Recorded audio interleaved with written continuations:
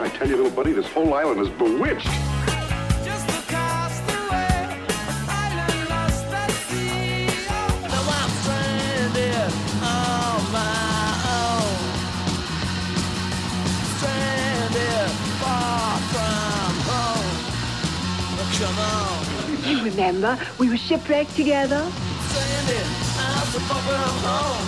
Stranded, yeah, I'm on my own.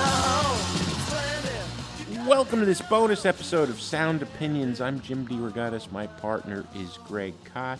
And these bonus episodes, Greg, we get to be a little looser than usual and just share music we're excited to share with our listeners and with our Patreon supporters like Rob Gramins. Rob, thank you for helping to keep Sound Opinions going. We appreciate everyone who supports the show. So the Desert Island Concept, you know, is a track we can't live without. We've got, I think at this point, Greg, thousands of them. Mm-hmm. Right. It's a very big island with a very big jukebox. Give me a hint of what you're going to share with us today. I am going to talk a little bit about and play a song from one of the punk bands that I think was one of the most virtuosic of the punk bands. And that seems like an oxymoron, virtuoso and punk. Supposed to be primitive. I think it absolutely applies to this particular band, and in particular, the drummer in this band. All right. Well, we're going to hear about that in a minute. All right, Mr. Kot, you're going to play a song from a virtuosic punk band with a fantastic drummer. Yes, the band is the Dead Kennedys, and their drummer, D.H. Peligro, age 63, died at his home in Los Angeles after he took a hard fall in late October. A head trauma, died, really tragic stuff. He was battling alcoholism and drug addiction throughout his life, but despite his personal struggles, created some fantastic music along the way, not the least of which was with the Dead Kennedys. Now, here's where I'm coming from on the whole virtuoso part.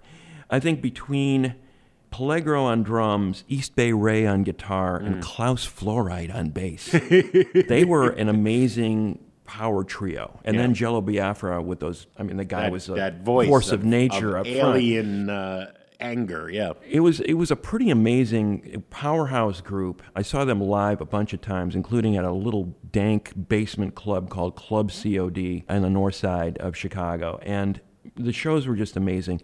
The drummer on their first record, Holiday, the Holiday in Cambodia record, right? Fresh Fruit for Rotting Vegetables.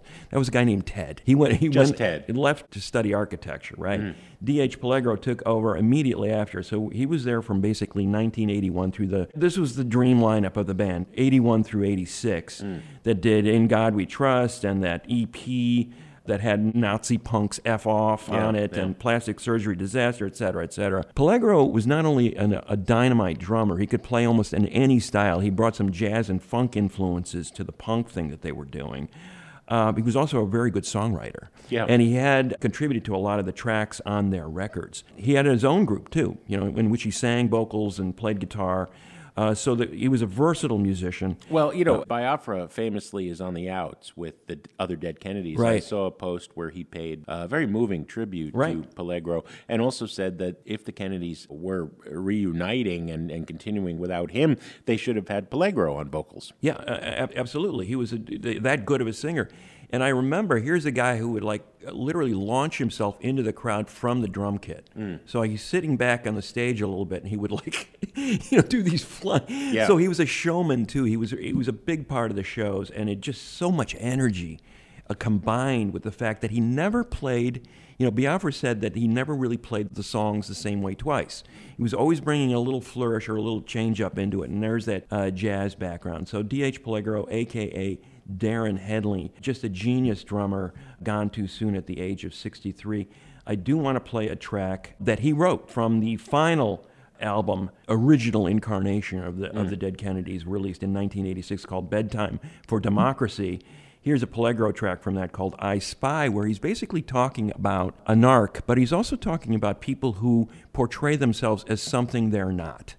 To say the least, he seriously disliked those kind of people because he saw them all the time in Los Angeles. He didn't want not just narcs, but people in general who were posers, had two faces fakes. All the time. Yeah. Right, exactly. D.H. Peligro, the Dead Kennedys, I Spy on Sound Opinions. You're like a thief on the back of the road, or the thing at the bottom of the road. Head down like a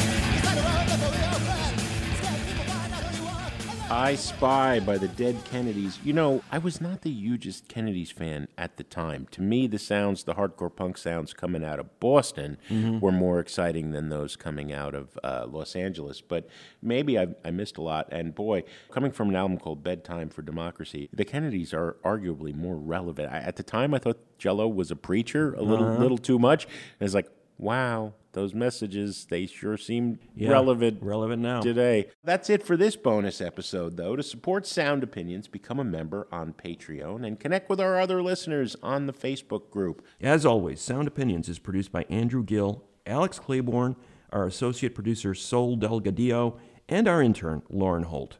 Our social media consultant is Katie Cott. Thanks for listening.